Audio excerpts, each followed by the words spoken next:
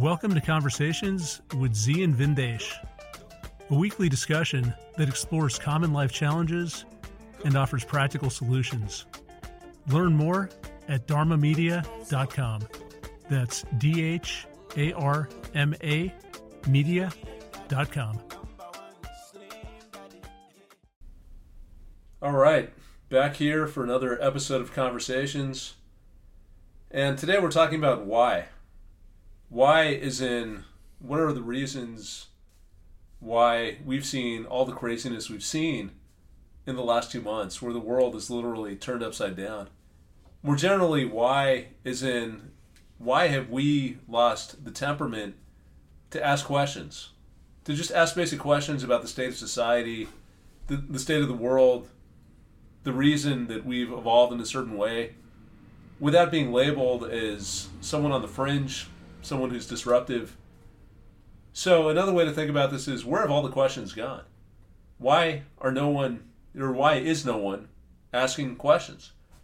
And see, when I think about what's happening now, there are so many questions that come to my mind that are unanswered. So we look at what's happened, and if we quickly recap, 3 months ago things were fine. We had some virus in China. China was locking people down. The world was worried about disruptions in the supply chain, so maybe companies wouldn't be able to create as many products as they do. Maybe there would be a little bit slower growth. You'd see global growth go from 3.0% to 2.8%, some minor blip. And then we get the virus, and the virus leaves China, goes to South Korea, to Iran, to Italy, from there to Spain, gets to the U.S., gets on a bunch of cruise ships. And then suddenly we got cases in the U.S. And now people are talking about, well, what are we going to do? Case numbers are increasing. And then we get to mid-March, and almost overnight, everything changes. We suddenly go into the state of lockdown. So it was like a cascade. We had events that were canceled. We had schools that were canceled. Suddenly everyone's on a work-from-home policy. Then you can't even work from home. Some people can, but other businesses have to shut down. You've only got businesses that serve critical needs that can stay open. Then, that's not even good enough. Now you have to wear a mask in public. Now, if you're not wearing a mask, you might get beaten by the police. You might get fined. Take that another step. We're talking about a vaccine coming in 18 months. And when that vaccine comes, people in the policy realm are saying everyone's got to get vaccinated. Not only do you have to get vaccinated, you have to prove that you've been vaccinated. That's going to be part of your ID. Maybe it's part of the chip that's implanted in you. In the meantime, we've completely shut down the economy. People are out of work in record numbers. The unemployment is spiking faster than it did in the Great Depression. There's a cascade of effects. People can't pay their rent.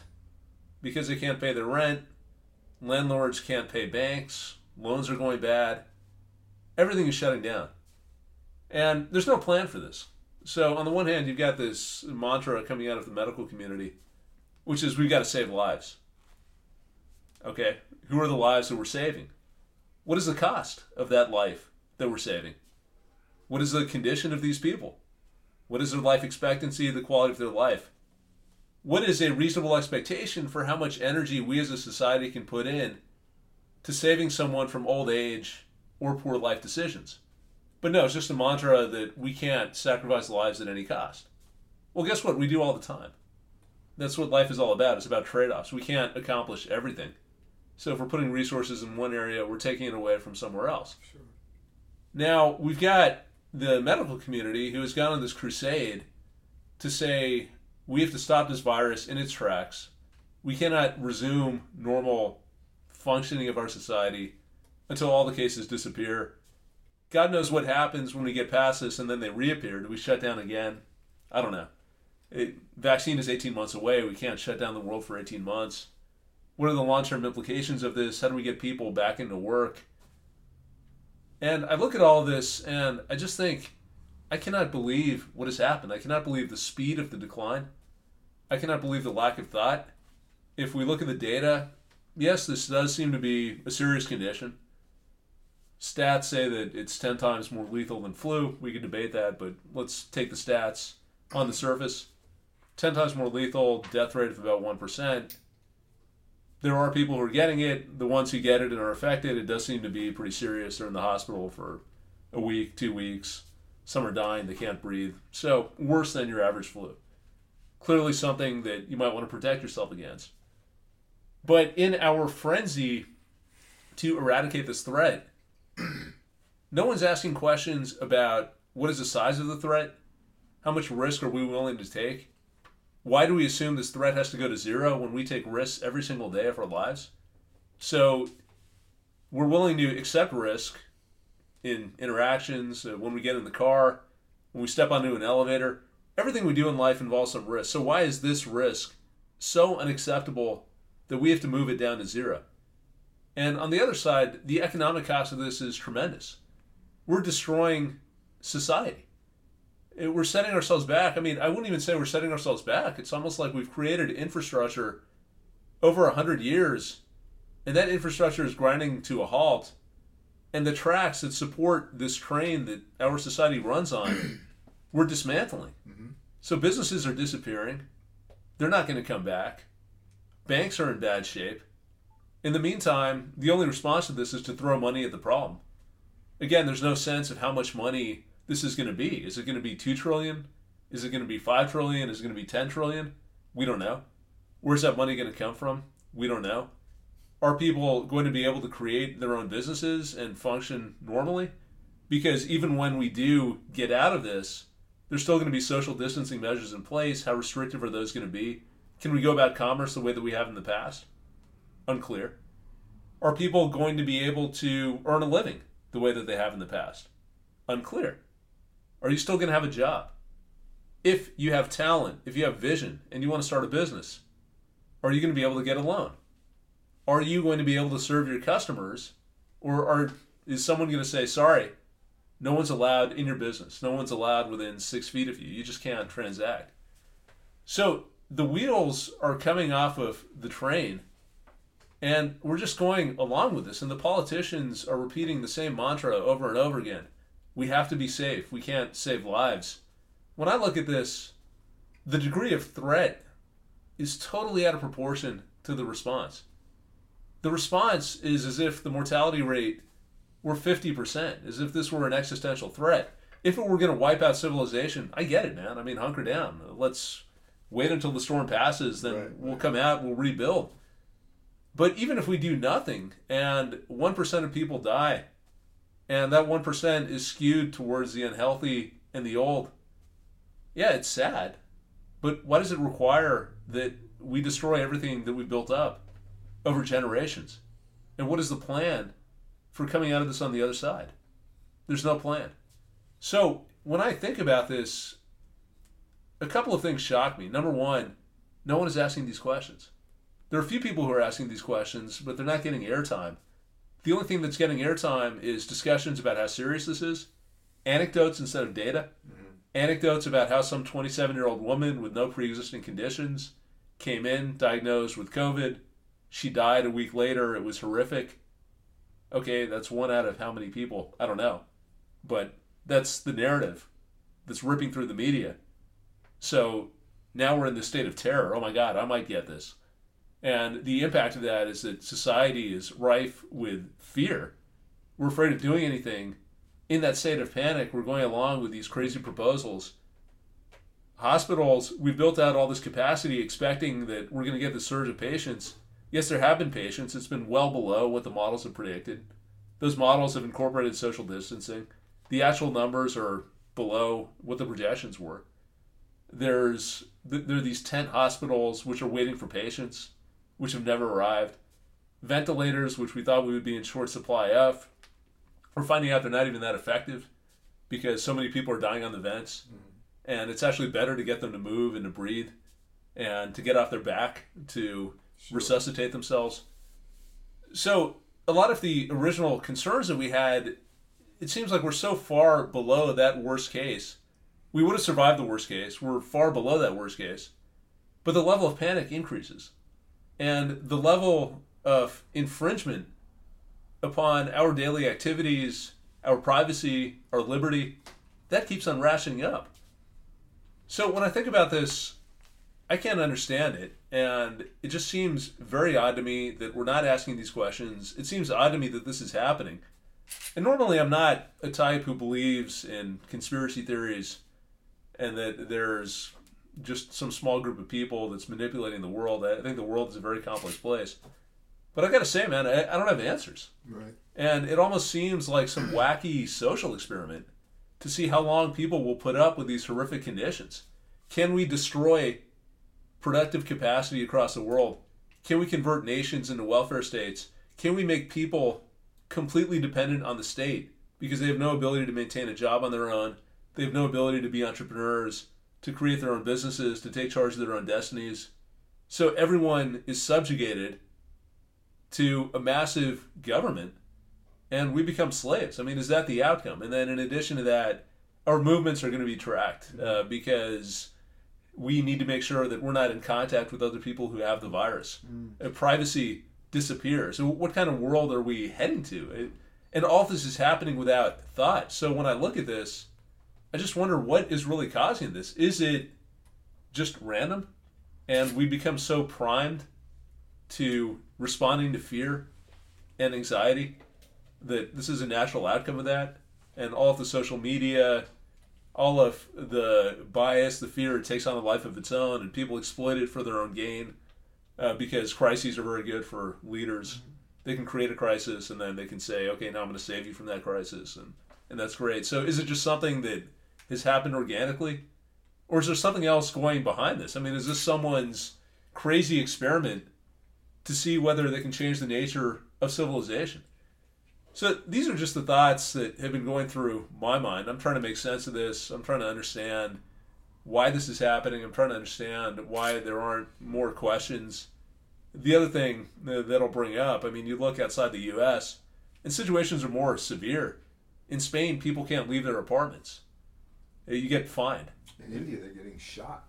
Yeah, India is worse. There's been a complete lockdown.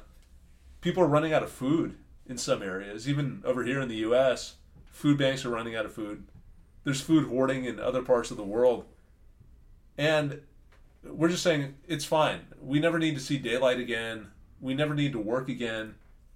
We're just going to rely on the government, but it's okay because we feel safe. I mean, is that what we've come to? That we're just so afraid of everything that we're willing to go along with this crazy experiment because we're just in the grip of this terror. I don't know. What are your thoughts on all this? Well, Vin, just listening to you, and there were so many points that you were making. I started thinking that, thank God I'm an outlier. You know, that I'm not that attached to social structures as many people are, but I know there are many people that, you know, are religious or they're really into the idea of government or patriotism or nationalism, or they're into the order of society. But the picture that you put out there is right out of a horror movie. And before we went on, I was really careful about not really talking about conspiracy theories.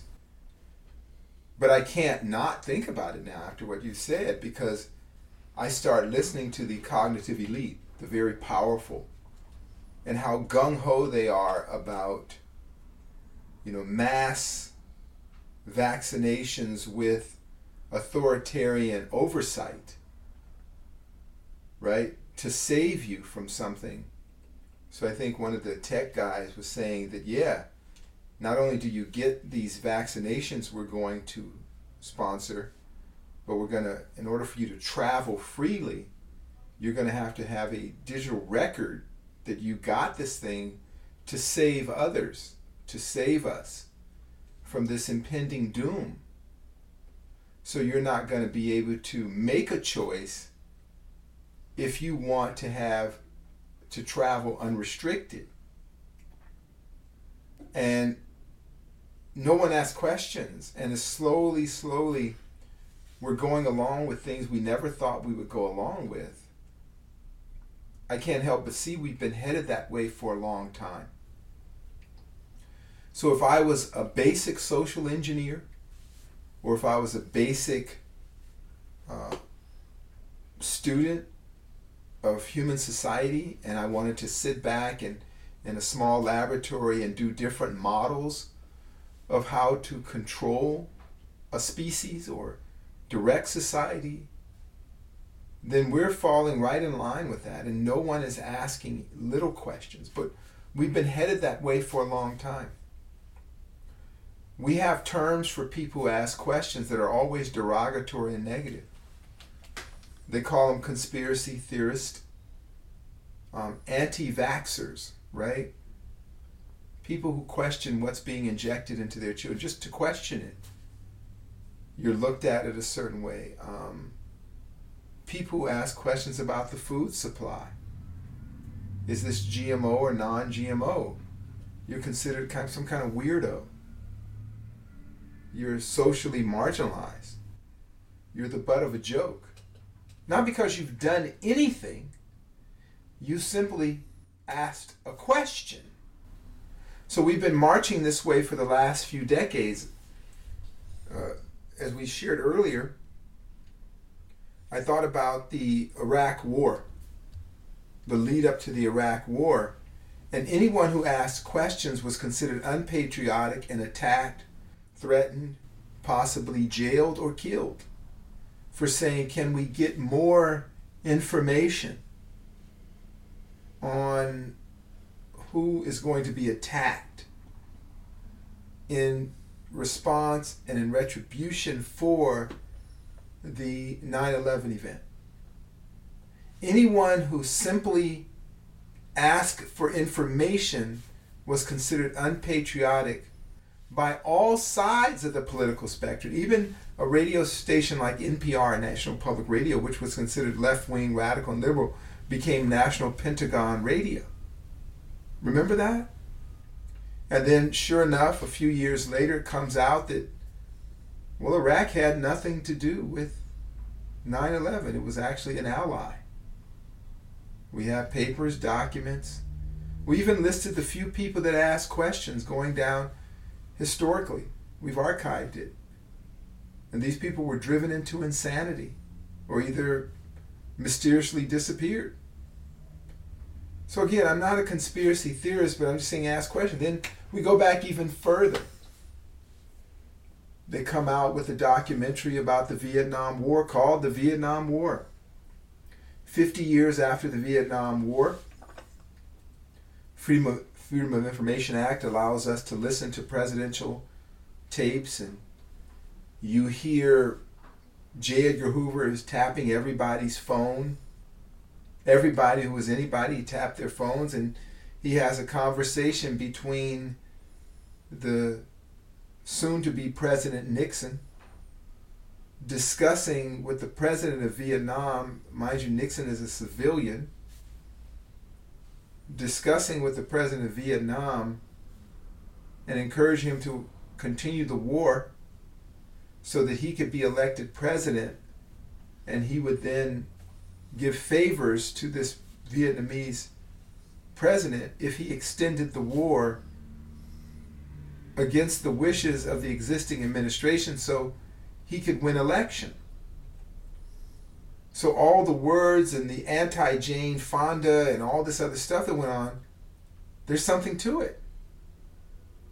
There was no reason to have the Vietnam War. Then the other leaders of the war, the military heads, McNamara and everybody else, who, by the way, were very conservative, very extreme nationalist patriots, right-wingers, they said there was no reason to be there. There was no Gulf of Tonkin incident. So you look at the Vietnam Wall and all the lost lives and the tens of thousands of dead in this country and the possibly millions of dead in another country. There was no justifiable reason for that level of loss of life. And only a handful of people gained from it. But very few people asked questions. And those that asked questions were marginalized and given labels of being dissenters, radicals. They had all sorts of unfavorable words. They didn't do anything. They didn't blow up bridges or banks. They didn't kidnap anybody. Their major crime, their major misstep, their fatal flaw was to simply ask, what's going on? That was it. Now here we are during the Kofifi event. And Carlos came in here and told me that, hey, people are partying in the streets. We're under the lockdown and the mask rule. Well, if you don't wear a mask, you may be beat, shot, or jailed by the police, and anyone who has a weapon or authority can beat you and jail you, take away your liberty and freedom if you don't wear a mask. They will jump on you, crack your head, make you vomit, and spray bodily fluids all over to enforce the mask rule. Right? This is actually happening. I'm not making it up. It's actually happening. Neighbor against neighbor. If you hate people, it amplifies the hate. So if you don't like Chinese, you can beat a Chinese. And then the Chinese can then join up with the people beating them and beat an African. And anybody can then mob onto that and then crush a Sikh's head with a brick for not wearing a mask. It's actually happening. So whatever we felt about people, whatever our fears, our prejudices, our dislikes, we can release that now under the umbrella of protecting people from Kofifi. Okay? And no one asked questions. Carlos said people are partying in the streets because they got a check signed by the president with his autograph on it. They got the check, the freeways are packed, all kind of traffic on the street. They violated the mask and social distancing. They're partying like it's 1999. They got the check. And only a few years ago, we also thought that was the actions of a welfare queen. 1st and the 15th, the ghettos would light up. 1st and 15th, the welfare checks would come. Which, by the way, is socialism. It's the worst thing in the world to give people checks for nothing. Make them work for the checks. Make them drug test for the checks. Well, now everybody's getting the check. And they're partying through the apocalypse. Streets are crowded. Pollution is coming back. Road rage. They have a few incidents of road rage. Things are getting back to normal. Things are looking brighter because we got the government check for the Kofifi. But don't ask any questions. They're making up a vaccine and they're going to go test it in Chad in Africa, where there's been one case of COVID brought in by a Frenchman. So they're going to test the vaccine on some of my folks. See if it works, or if it's okay. If they don't drop dead, then everybody can have it. But of course, there's a little rule, a little fine print. You need to give up all your personal information and give them access to your medical records to get the vaccine. And you can not get the vaccine, but you won't be able to get a driver's license. Your credit will go through the floor. You can get the vaccine, but you must allow digital tracking of your movement. Because if you don't, we want to make sure that vaccine people are moving in crowds of other vaccinated people. And non-vaccinated people are watched. So you can only watch non-vaccinated people if you're watching the vaccinated people. I'm not calling it a conspiracy. I won't say that, because the minute you say conspiracy, whatever you say is the rantings of a lunatic. I would just say simply, ask questions. Not even for anybody else, but for yourself. What happens when there's Kofifi 20? Are we ready for that? And when all this money is spent and gone out, will the jobs come back?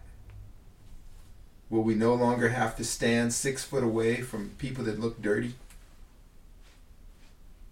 Whoever they are, whoever the dirty looking people are, whoever the diseased looking people are. Are the diseased people a different group of people than the people you already avoided?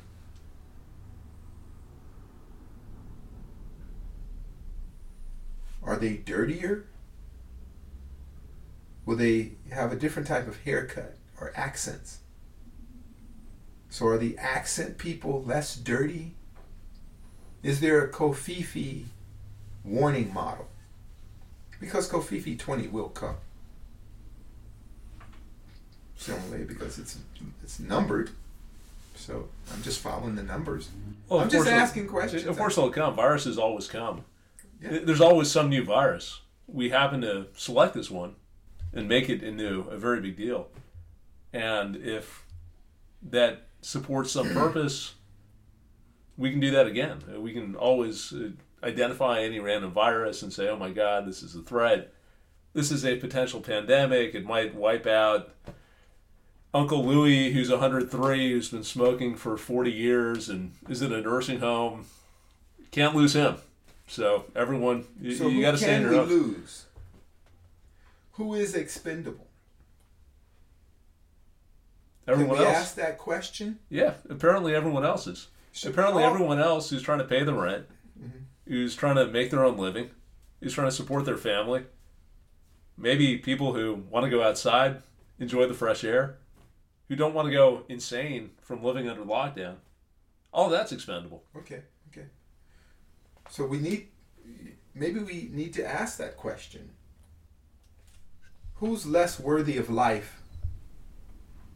Whose life is less valuable than yours?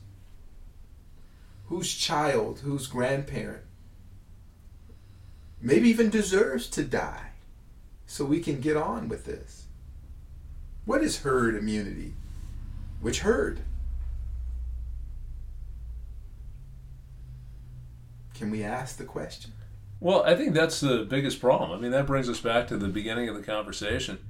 If you look at what's happened, there is panic, which is part media, part social media, and that panic enables extreme policy. And then there's narrative. And the narratives are extremely reductive, but the narratives are something that, for whatever reason, we don't question. So the narrative that we have to save lives. Why? Why do we have to save lives? Whose lives do we have to save?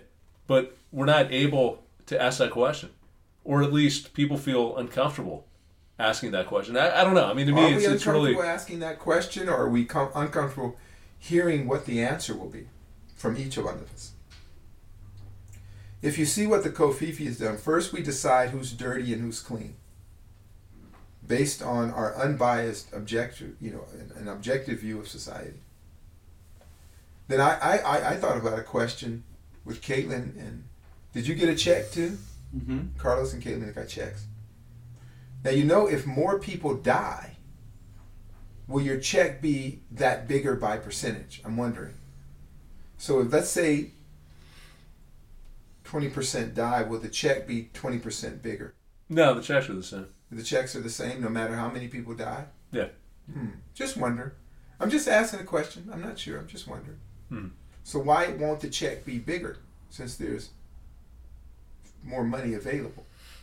Well, because the government, in its infinite wisdom, has calculated exactly how much each person needs to survive this undefined threat of undetermined duration. A particular algebra of worth of citizenry. Okay, just wanted to know. I'm just curious, and I hope that doesn't cause a problem for other people who ask questions. Yeah. Because I didn't know. Yeah. Because I thought if I was Carlos, and Caitlin, and I get a certain amount of a check based on death rate and the population, and there's a certain amount of money available to split up, it's like we're on a raft together and there's only 10 cans of tuna fish and there's 10 people, right? Let's say 5 people fall overboard. That means there's more tuna fish for me. That's one math, right? But you say there's a different math on that, and I'm just wondering about it. I'm just thinking. Just wondering. Because then if that's the case, if there's more cans of tuna fish, then I might help you throw some people overboard. Excuse me. Right, Carlos? Carlos is like, he's getting ideas. He said, I could use a bigger check. Everybody could use a bigger check, right, Caitlin? Everybody could use a bigger check. So if we had fewer people, so maybe we could adjust that algebra and get more of those signed checks from Fearless Leader.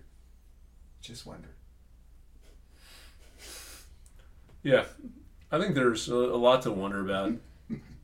I mean, I don't know. You lead us down paths sometimes. I don't know how to You get started back. this, Vin. Don't blame me. You started this I didn't whole talk. thing. You drew this horror movie out, and I'm just trying to fill in the script. Yeah, I didn't talk about Carlos going and offing fat people so he can take their checks. I didn't say that. I didn't say that. Carlos said pre-existing conditions. Yeah, that is true. Carlos is very diplomatic. Yeah. So let's talk about how this happens, because there are a few things that are at play that I think are interesting. We've talked about the fear, and the fear grips everyone, and I've seen this in my family. There are people in my family who are very afraid, and because they're afraid, they're happy to go along. And these are people you know. These are intelligent people. They're educated. They're thoughtful. Mm-hmm. But the fear makes them think, you know what, whatever the policy is, so be it. I just want to be safe. I don't want to get this disease. And there's not really thought 2 or 3 or 4 steps ahead in terms of what the hell happens to our life. Are we actually going to have a life that resembles what we had? Or are we destroying our society to such an extent that we can never come back? So the fear is one aspect of this. The fear snowballs. So I think as soon as the fear is in place, people in positions of power love that because they can come out and they can reassure everyone, and they can say, oh, we're doing this, this, and that, and I can be your friend, and you can trust me. There were articles, I forget if it was Garcetti or it might have been News. No, I think it was Garcetti, about how now he's this uncle figure or older brother, and he's doling out advice. Who's Garcetti? Eric Garcetti. Is that a musician? Jerry Garcia? No, Eric Garcetti. I thought he LA died. guy. Wasn't he with the Grateful Dead? Yeah, different guy. Who is Garcetti? He's the mayor of LA. Oh. Okay. Go on. No. All right. Anyway. Yeah, no, I lost my train of thought again. Yeah, I thought he was an OJ defendant or prosecutor or something. Shows Well, you how much how much they affect my life. Yeah. Well, you had a bunch of people on that OJ team. That's a separate story. Okay, so or you take the people in New York. Right. The Cuomos. Okay. You know the Cuomos? Sure. Yeah, so the Cuomo brothers are turning into this reality show, and people identify with them, and it's almost some soap opera that we can watch playing out. So the politicians like this, their approval rating goes up, it gives them something to do. So they seize upon this, and that, I think, helps things spiral out of control, because suddenly everything becomes a crisis. If it was a crisis, whatever crisis it was, they take it, they make it that much worse, and then suddenly they can come to the rescue and boost their approval ratings. So that's another part of the equation. Then a third part of it is the lack of questioning, as we've talked about. Maybe it's not the lack of questioning, maybe it's the framing of these issues. So we talked about one aspect of this narrative that we have to save lives, which I think is totally false. In everyday life, we're always making trade-offs. We can look at any example of how we've lived throughout history. We're always making decisions about who to save, who not to save. So that's false. But we've adopted this narrative of we must save lives.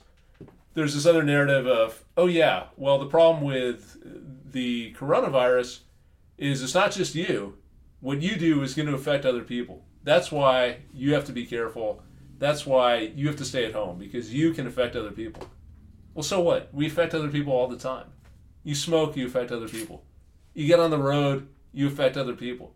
You don't sleep well at night, you're in a bad mood, you affect other people. We don't regulate all of that. But somehow we reduce the discussion of these narratives that almost become axioms that no one questions. And that creates the force to move us along this path. I had a thought when you were saying that, Vin, as you paint this really scary dystopian apocalyptic view of our new world, is what will you do to sedate your fear? What contract will you sign? And when you sign that contract, is it like a lease? Is it a short-term or long-term lease? Are there provisions of expiration on the contract you will make to sedate your fear? Will there be? Well, I think this is a mental game that we play. It's similar to what we've talked about before. People want to reassure themselves.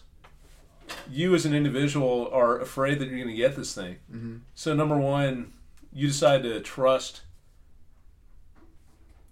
the government, the policymakers, and say, I'm going to put my faith in them. Suddenly, I don't have to worry about this. I'm not responsible for myself anymore. Mm-hmm. Someone else is going to come. The cavalry is going to swoop in and bail me out. And do people really... I want to frame me... Give me a picture.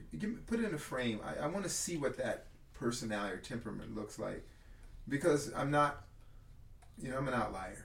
Right? Well, I think the temperament is every day, check the paper, check the guidelines. Okay, today we have to practice social distancing, so let's do that.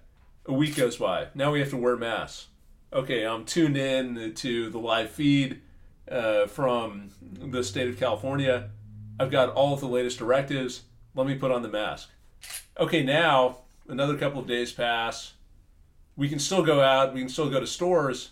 But really try to minimize the amount of time in a store. Really try to avoid all non-critical interactions. What won't you go along with?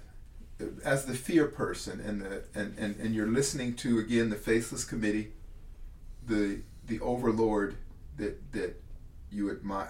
I don't know how to describe it. The God-like figure, the demigod, or whoever you're listening to, the Wizard of Oz.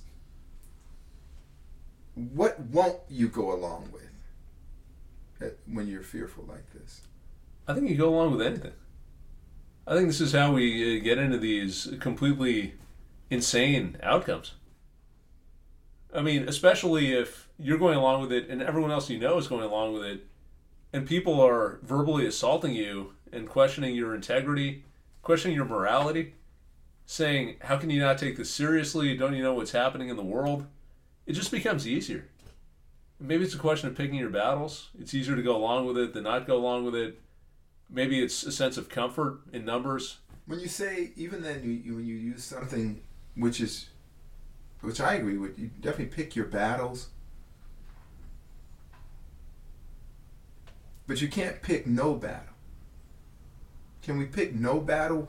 Will you just go along with everything? What do you think, Carlos? No, I don't think you can. I think... Can we just go along with everything that comes out of who? Who decide? Is it one person? Like Vinny said, conspiracy. Is it a group? Is it a cabal? Is it just random people coming up with another sanction, restriction? I don't know. I'm just trying to hear it out because I'm an outlier. So, I don't think it matters who it comes from. I think the point is the same. My point about whether this is a conspiracy theory or not, I'm just trying to understand why it's happening. But in a sense, the implication is the same. It doesn't matter if it's a conspiracy theory, if it's just fear, propagating fear. The implication is identical. We need to think for ourselves. We should question this. We should stop a train wreck before it happens.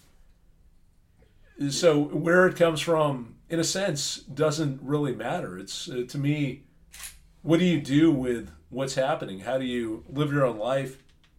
How do you have conversations with other people?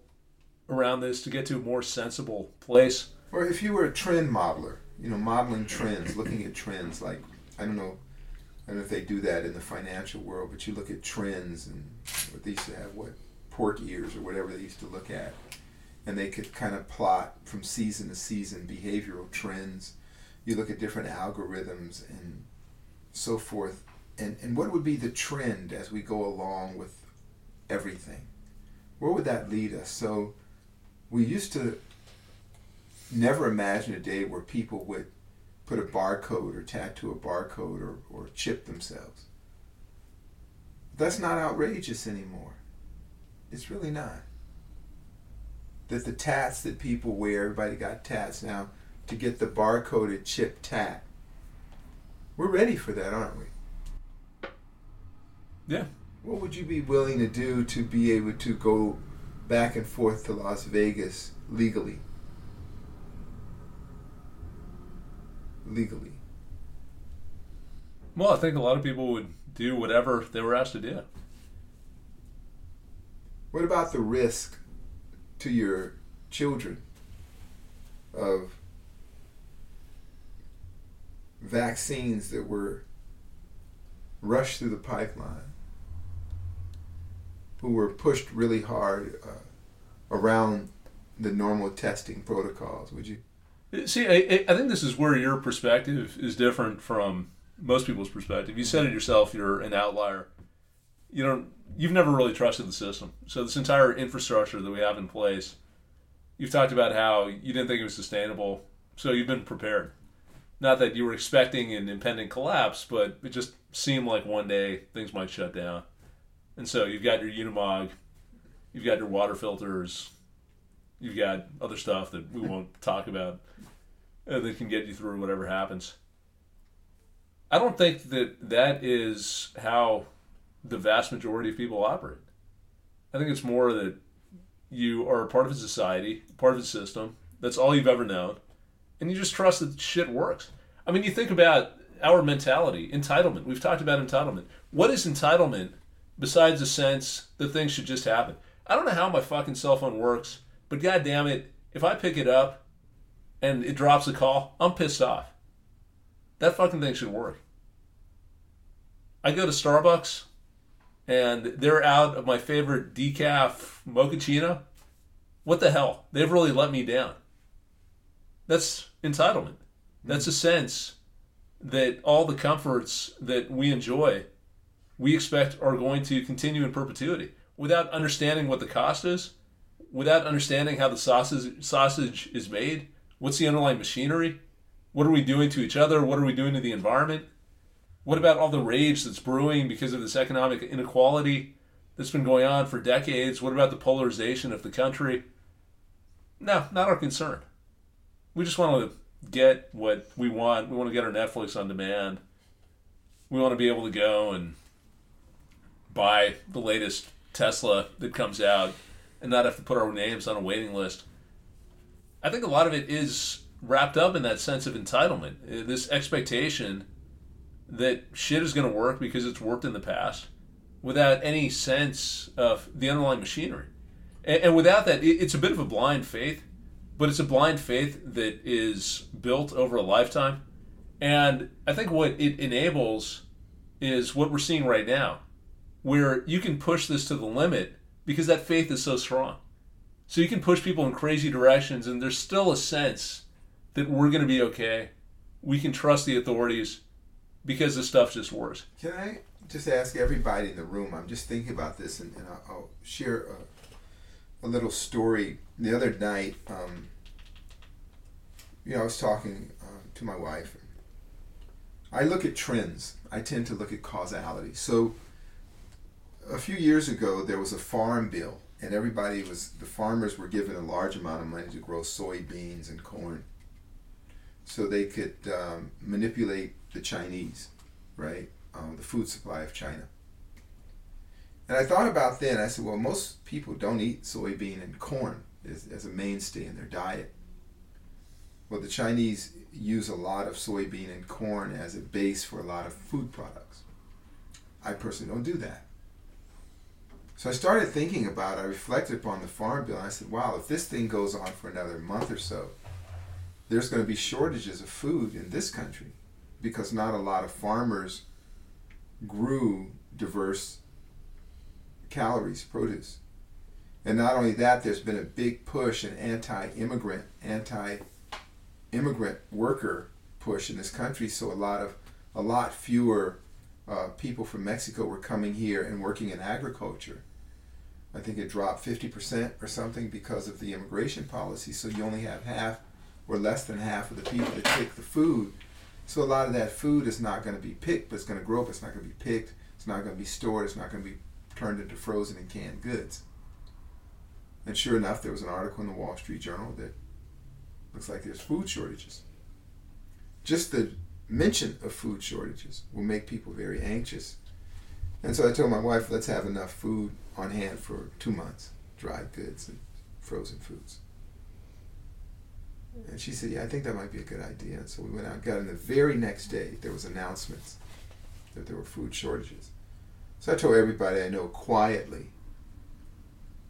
every day, every other day, go to the stores where now they're rationing foods and get frozen and dry goods, whether you have means or not, so that you will have enough on hand when there is scarcity to get through this until things are sorted out. So I had some organic spinach on hand, and I was washing the spinach, and my son, my 5-year-old, saw all the dirt in the spinach. So much spinach is very dirty. He says, wow, that's really dirty, Dad. That's really dirty, Baba. Shouldn't we wash all the food? I said, you should always wash your food. Clean that out. And that's part of growing, because we're growing food out front. And this 5-year-old understood the food chain. He understood the food chain and also the necessity of the effort it takes to grow, to clean the food, and then prepare it for the plate. And as I'm listening to you, I'm wondering, what, if any, is a limit that people have to compromising themselves so that they can keep going the way they're going? Is there anything you wouldn't go along with? Microchipping, tattooing, food rationing lines. Is there anything that would cause people to say, hey, something isn't right? What would it take? And I'm going to ask you, what would it take for people to say, okay, this thing was built on sand, as you say, foundation sand, and it's falling apart, and I need to get the hell out of here? What would it be, Carlos? What would it be, Caitlin, any of you guys, Vin?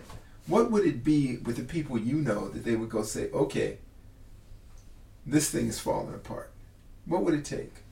Or is there anything, or would they just go down with the Titanic? I don't know. I think it's a consensus across the board. If you disrupt just the basic norm, the basic That's flow been disrupted, though, of life. Carlos. No, but I mean, like, no TV. There's nothing on TV. You literally can't work, and you can't even go to the store. But hold that for a moment. You can't work. There is nothing on TV except an endless loop of Kofifi news. I mean, there's a small percentage of those that are working still. There's a small percentage of those that have the means are still. But again, Carlos, you're almost answering my question. How many people do you know that are out of work right now? Quite a bit. You, personally, what percentage of people do you know that are out of work, not working, and just waiting? Like a good 25% of people. Is it just 25%? That I personally know that are in my circle, yes. How many kids do you know that aren't going to school anymore? All. So 100% of the school-age children you know are not going to school. Are not. What percentage of their parents are out of work, that are home taking care of those kids that aren't going to school? Almost all. Almost 100%. You see what I'm asking you? You see where I'm taking you? Yeah. So you yourself didn't even see how weird it is until we are sitting here now and going down the list. So more than 25% of the people you know are out of work. Yeah. So what will it take for people to make an adjustment and not wait in that line and then go along? What is it that we won't go along with? When will we say, I'm on my own? We're all on our own. And that's, what about you, Caitlin? I would say that when we get to food shortages is when we'll really see people freaking out. And they will freak out, but I'm not talking about freaking out, because people are freaking out because you're going along with bizarre shit. Right. When will people change, adapt, accept? Or will they ever? Or I don't know, Vin. You get what I'm saying? Because Vin painted a real bleak picture. Now I'm actually just standing back and taking it apart and looking at the mechanism of it. As I just did an experiment with Carlos. That was an experiment. How many people do you know their lives are disrupted, they're out of work? First he said 25%. 100% of children at school and 100% of parents are home taking care of them. That's more than 25% of people you know. I think when people lose all of the luxuries that they're used to, you can't pay for Netflix anymore. You can't get your ice cream, your coffee and pastry. And the government will subsidize Netflix and that, because I get a note from Netflix. The price went down on Netflix for some reason. So they're subsidizing Netflix. Yeah. Does anybody think that's kind of weird? I don't think there's any My Netflix necessary bill limit. was lower. Yeah, it is kind of weird. Who knows? Maybe you're stuck in some old subscription plan. No. But Vin, come on. Let's just think about it.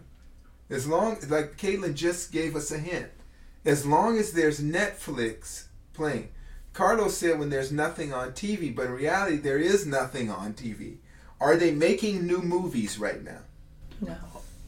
No, they're not. But all the movies that they did have, they're rushing them straight to Netflix. So there's nothing on TV. There's nothing on TV. There's nothing on TV other than an endless loop of old movies. Is that right? Yeah. There is no news. We're already there. We're already there. But you assume there's a breaking point. I don't think there's a breaking point. I'm not assuming. I'm just asking. I'm just asking questions because this whole thing is about why. That's all. Yeah, again, I don't know if there's a breaking point. I don't know if this is a social experiment to determine how far you can push a population. And maybe this disappears and someone says, okay, great. Let's next time we can take it even further. We can completely break the human spirit. Maybe that's an outcome. Oh, God. But I think that most people just do what everyone else does, and they fall in line, and that's what's considered normal. Now, you do have some people who stand up and say, I'm not taking it anymore. And depending on the numbers and the strength of that message and the strength of their spirit, they can shift direction. But I don't think it's from the center. I think it's from the fringes, and that has a certain gravity and momentum that might reshape direction. But otherwise, if you take the majority just look around and say, okay, this is what we're doing. This is what John is doing. This is what my neighbor is doing. My Listening friend. to you, Vin, maybe we've already crossed that line. Maybe the spirit is already broken. I don't know. Well, What do you is think, this Carlos? qualitatively? What do you think, Caleb? Listening to Vin, based on what he's saying, maybe we're reflecting back. It's already broken. Because there is no breaking point anymore. But how different is this from what we've seen in history? I think the speed is very different. I think the speed and the magnitude are different. But the principles, I don't know if they're that different. We've gone through crazy times in history where people go along with crazy shit because everyone else is doing it. And what changes that? Either it's unsustainable, it collapses under its own weight. I mean, look at China. China's a regime which locks people down. They're moving millions of people to concentration camps. This was before COVID. The Muslim minorities that they don't want to deal with, they take them to education centers. and beat out whatever misconstrued views they have of life and religion. Have they done that here? You just said something interesting. Mm-hmm. Misconstrued views of life. What is our view of life here? Because I just asked Carlos. Mm-hmm. Very wonderful person here. Smart guy, brilliant guy. And it took him a minute. It took him a second, right, to realize it's more than 25%. So our view of life. You talked about China hurting millions of people. How many millions here being herded? Yeah, but I'm saying this was even before right. COVID, and it's been going on for decades. So what I'm saying is you got examples of that happening around the world. And you got examples of that. Right here, we've learned, the cognitive elite have learned from that example, so you don't have to do it with army tanks.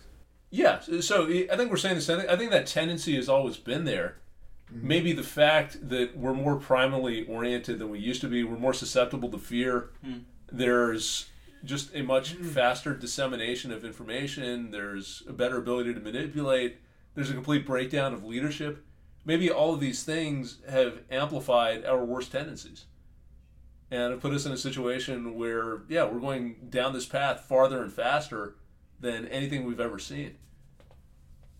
Wow. We always do these podcasts, and my theme has always been to mitigate human suffering. And the direction I want to take now, what I'm thinking here is we're talking about it, I'm listening to it, and listen to Vin, and you always inspire me, and it took me down a path that we're almost reflecting upon history while it's happening. People are going for everything. The vast majority of people are just going along. And what are they going along with? This idea that there's some mystery body that is helping you, that is protecting you from what? What are they protecting you from?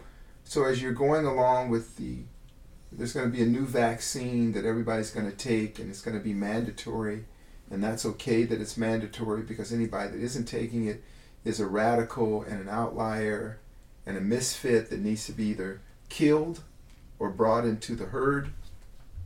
Comply, comply, comply. Is that okay? For those who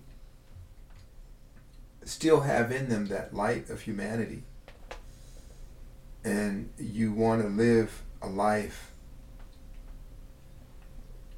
as freely as possible. You want to embrace your humanity as deeply as possible. You are now a radical. You are now an outlier. You are now a rebel. You are now a freedom fighter. You've taken on no flag of nobody, no political affiliation. You haven't wished to make waves in any way. You just want to come and go. Do your job and enjoy your family. You don't want to join a club, a union, an association, but now you have to. You wanted to take care of your own health with minimal intervention. You didn't want to sign up for anything. Now suddenly, you're at war. What do? And you became this rebel, this outlier, this freedom fighter. Why? Why did you become that? Because you made a fatal mistake. You said the unspeakable word. You said why? You just said why? Now you're outside the herd. What do you do? Well, I would say you do an assessment of resources, both material, emotional, spiritual, communal. And we start from scratch, like civilization has always done. In the Mahabharata, they talk about the days after the Great War, when everybody was just scavenging for resources. And the burns of the blast of war had taken away everything, but we were damn near naked. So nobody could tell who was of high caste and who was of low caste, who was of good standing or low standing, who was saint or sinner. And you just kind of shared your knowledge of how to get by, how to get through the day. And you learn from that, from those meager things, how to find joy in the moment, how to accept that death may come with sunrise. So you live that day completely. And that's a lesson to us all just right now. Just live completely in the moment. They did a show about sex around the world, and they found that the Lebanese had the most open and fulfilling sex lives. They said, why the Lebanese? They've been living under the threat of war for so long that not a single adult Lebanese person can speak without speaking of someone they close to who has been killed in the war. And it's happened for so long. When they live completely. They open up, they party, they love, they embrace, they bathe in intimacy. Because they know that this is it. They've been through it for so long. As I listen to you, Vin, and I think, and none of us here can answer the question, what won't you go along with?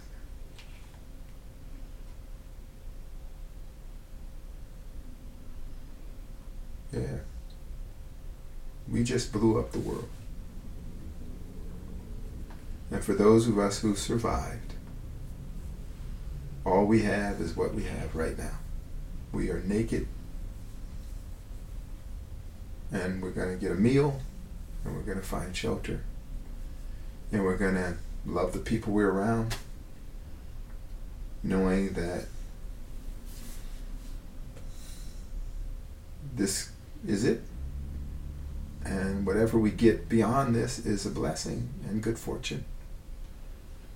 That's the picture that you've shared with me, and as I talk to Carlos and Caitlin, I don't know, or maybe somebody hearing this will chime in, or maybe we'll do another piece.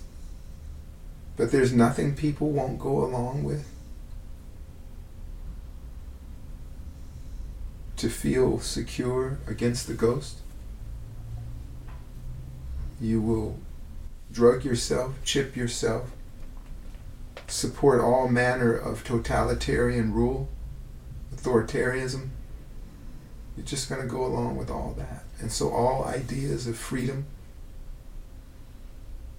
of the sanctity of life, of liberty, they die.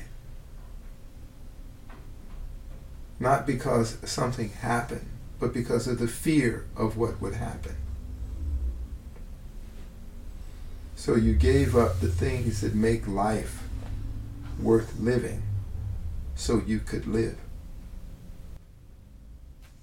Well, I think that's another lesson in all this. If we talk about why this is happening and why it's happening now, maybe people don't have that much to give up. Yeah. If you're already living in a high state of anxiety, if you don't have good relationships, if you don't exercise and step outside of your house, guess what? You get to hang out, collect some checks, watch TV. Not that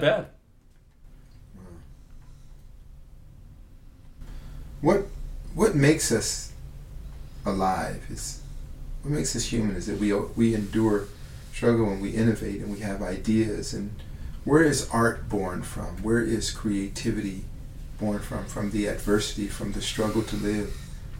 What produces a great scientist or great athlete is a challenge, adversity. All that's stripped away now. It's like something spelled out in the Mahabharata, at the end of the Mahabharata.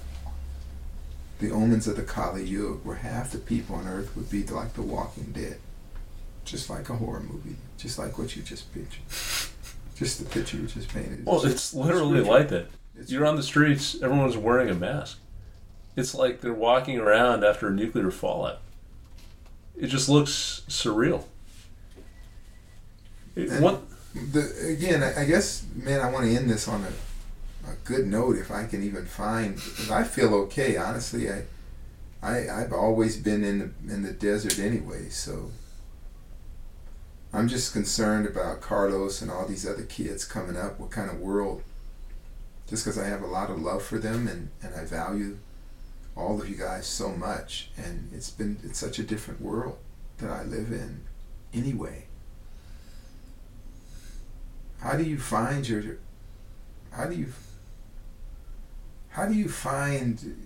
life? I mean, I've had a wonderful life filled with stories and adventures, and I was on the phone the other day sharing with one of the students a story I had about my travels, and they will never have those stories. They will never have those adventures.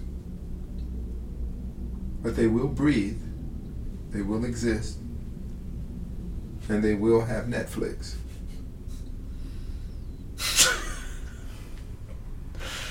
I don't know. I need maybe Caitlin and Carlos to close the show today, Vin. I don't even think you can close the show, because even though I'm old enough to be your dad, I feel like you're closer to... This isn't even real for you. No, this is the craziest thing I've ever seen. I mean, I almost feel like I've got a spoken word piece I put together on this, which articulates all this. Maybe I'll do that as an addendum. But I don't want to paint too dire of a picture. I don't know what's going to happen. No one can predict how this turns out. Maybe we do get back to normal. I'm not saying we don't. What is normal, though? Well, maybe we go back to a point where restrictions on our liberty are eased, where the economy functions, where people have jobs. Does that ever happen? So back to the system? Yeah, back to where we were. Does that ever happen where once they take liberties away, they're given back? I don't know if that's ever... I think it oscillates. I mean, you might have a long-term decline, but everything is cyclical. But people don't even know that you said that there's nothing people are willing to give up.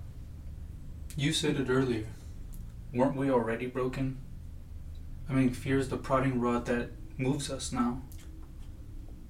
And so really it's a question for them, don't you think, Vin? For the people in their early 30s and 20s and teens. Right? Yeah, I think this you question... You had a taste of freedom. You had a taste of it. You had a taste of being human. Yeah, a little bit. You got a little taste of it. So you're tainted. You're doomed. But what about them? What about them? I don't know.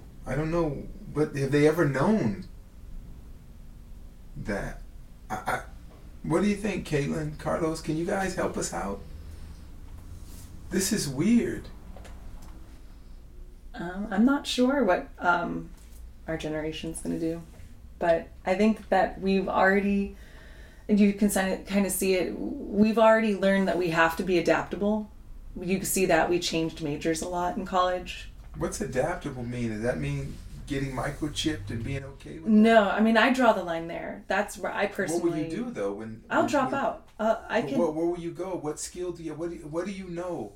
I mean, that's all I'm saying. I'm not challenging. I'm just saying... No, I understand. Man, that's this... When this guy... What was his name? Was it Bill Gates or whoever it was the other day said, by authoritarian rule, you get drugged and you get regulated and managed, observed, and tracked without question. Yeah. I grew up in quarantine because I'm from a really rural part of Indiana. Okay. So for me, this is actually, I've been dredging up a lot of childhood memories Okay. of being not able to go see my friends or do those things. Okay.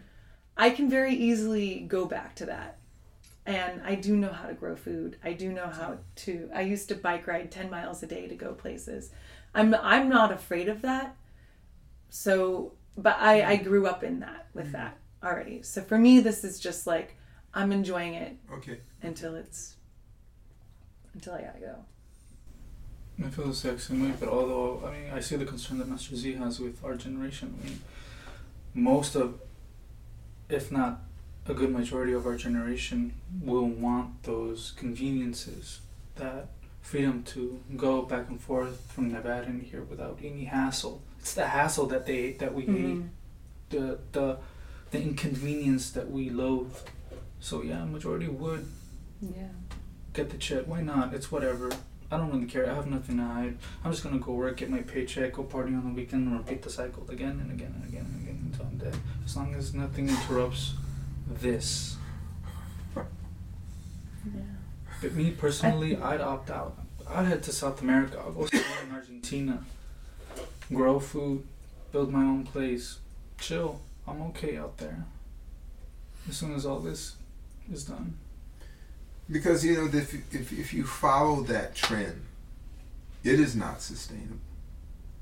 Just like we thought this great infrastructure, this great machine could never stop. It came to an abrupt and screeching halt based on rumor of something bad happening. It stopped the whole machine. And like something out of a horror novel, a science fiction novel, most people will go along for convenience. And the machine can be stopped. And you will stop with it. I don't know. Well, you always like to end on how. How do we get beyond this? How do we fix this problem?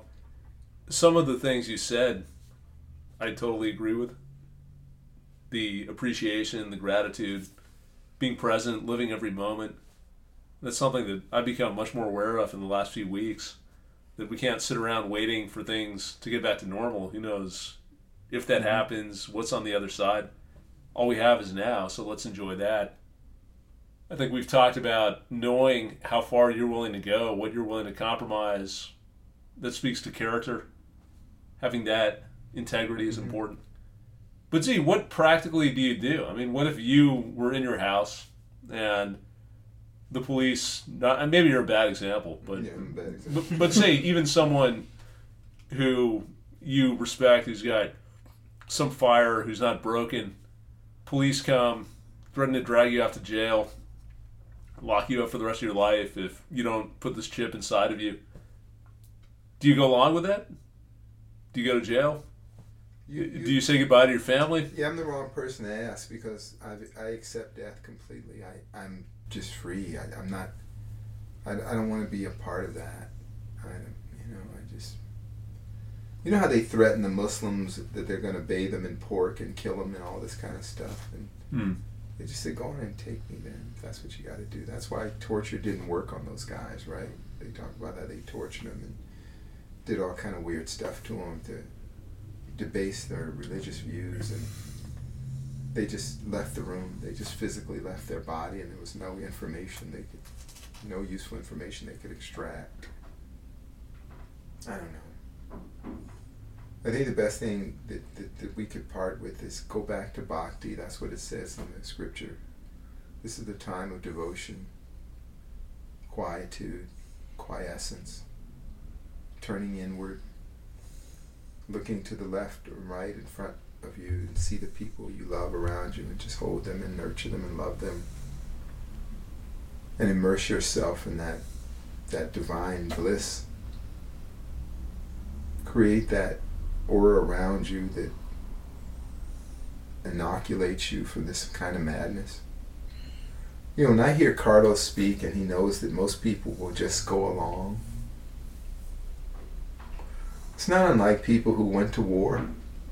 They didn't ask questions. They just went and killed for their leader, who wouldn't kill for them, who wouldn't risk their own life. Part of us have always done that, just mindlessly go along with things. I guess maybe because we have so many people on earth now that will do that. It's strange, right? It's just strange. But we're here now, we're alive, we're well. And as the scripture said, there were many of us who will be alive and breathe, and even though we have a pulse, we're really dead. We're in the evolution is leveled off. We're de-evolving. And to advance and to evolve, we must go through struggle to get better, to be better. So maybe we're living in the time of the decline of human evolution. And for those of us who participate in the continuance of humanity, we are those who are willing to struggle and ache and feel joy and pain. But we will be surrounded by people that feel neither joy nor pain. And we're in a continuous loop of Netflix reruns. And as Carlos said, they will be content with that.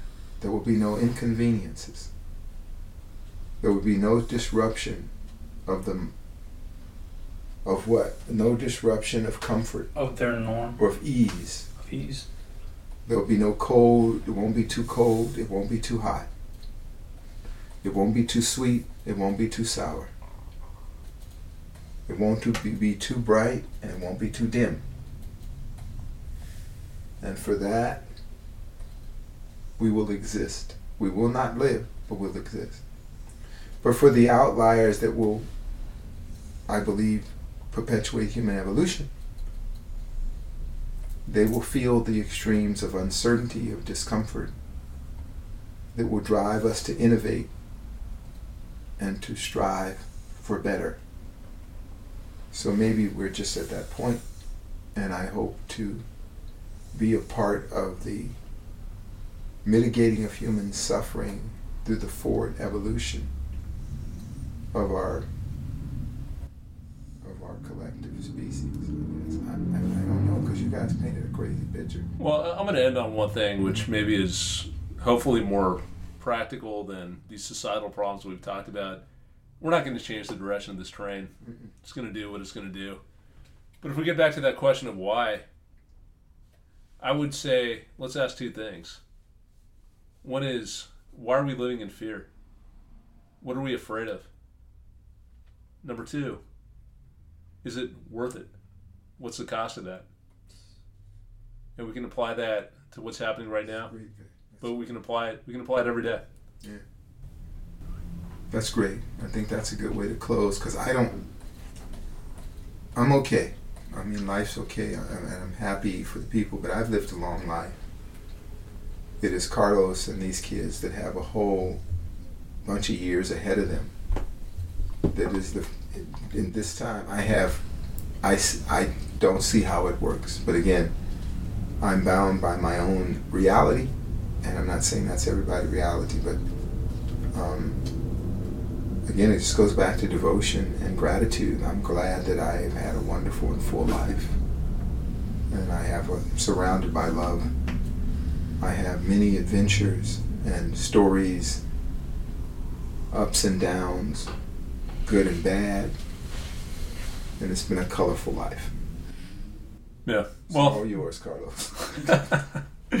Look, man, in these desperate times, it's good to hang out with your crazy ass. Hey, I'm glad to be here for you, and I look forward to many, many more years, and I'll share with you whatever I can, and may your stories be mine, and my adventures, if they help you enjoy life more and give you more to live for.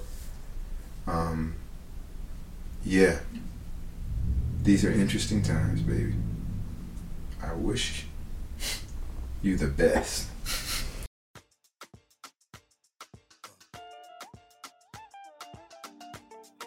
If you enjoyed the show, please consider leaving a review on Podbean, iTunes, or your favorite podcasting app. Every 5-star review allows us to share more unique and insightful content. Learn more at thedispassionateobserver.com. Thanks for listening, and please tune in again next week. Peace.